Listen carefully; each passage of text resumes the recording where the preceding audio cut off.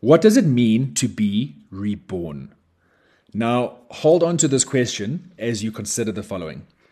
No matter what your past holds, it affects how you view yourself today. Everyone has a past, and obviously some are worse than others, but everybody has a past, and many of us have issues in dealing with them. We all have our journeys, and we have all made decisions that have led us to any moment that we find ourselves in. But were those decisions in the right direction? And if not, and by the way, only you will know if that was a wrong direction, then maybe a new direction is to make peace with your past. Now, if you are lucky, those old wounds were minimal. If you are like the rest of humanity, those old hurts, those old wounds did some lasting damage. If you are going to move forward and create your best life, if you are going to conquer your fears, and if you are going to reach those insane goals, then maybe it's time to deal with your past. Whatever happened, happened. You cannot change it. You can, however, erase its power over how you feel. Now, I know this is sensitive ground to walk on, and it's easier said than done. I get it. I really, really do. But if this is where you find yourself at this very moment, then I challenge you to ask yourself this one question. Am I filled with the Holy Spirit? Now, why is that relevant? Did you know that the Holy Spirit came upon Jesus at his baptism like a dove? The Holy Spirit was there at the dawn of creation, and he symbolizes new creation being brought forth by the Son of God, Jesus Christ.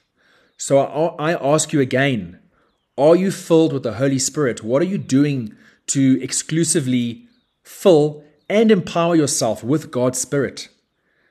The fundamental purpose of the baptism of the Holy Spirit is to empower God's people for effective engagement in God's mission.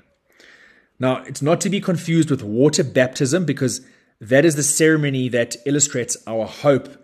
You know, water drowns out our old and our sinful natures as we rise to new life with our resurrected Savior.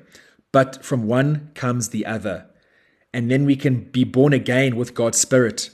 So how do we tie this all together? If you are struggling to let go of the past, and you have not given yourself the gift of quenching your spiritual thirst, which, by the way, never goes away, and that's a good thing, then declare to God that you aren't perfect. None of us are.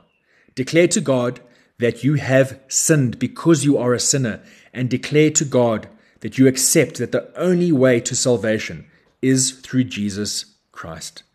Don't do it just to get into heaven. Do it so that you can be filled with the Holy Spirit and then start to live out God's purpose for your life.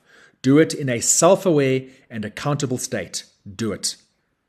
John 7 verse 38 says, "Whoever believes in me, as the scripture has said, out of his heart will flow rivers of living water." When you surface out of the water afresh and renewed in the Holy Spirit, life will never be the same.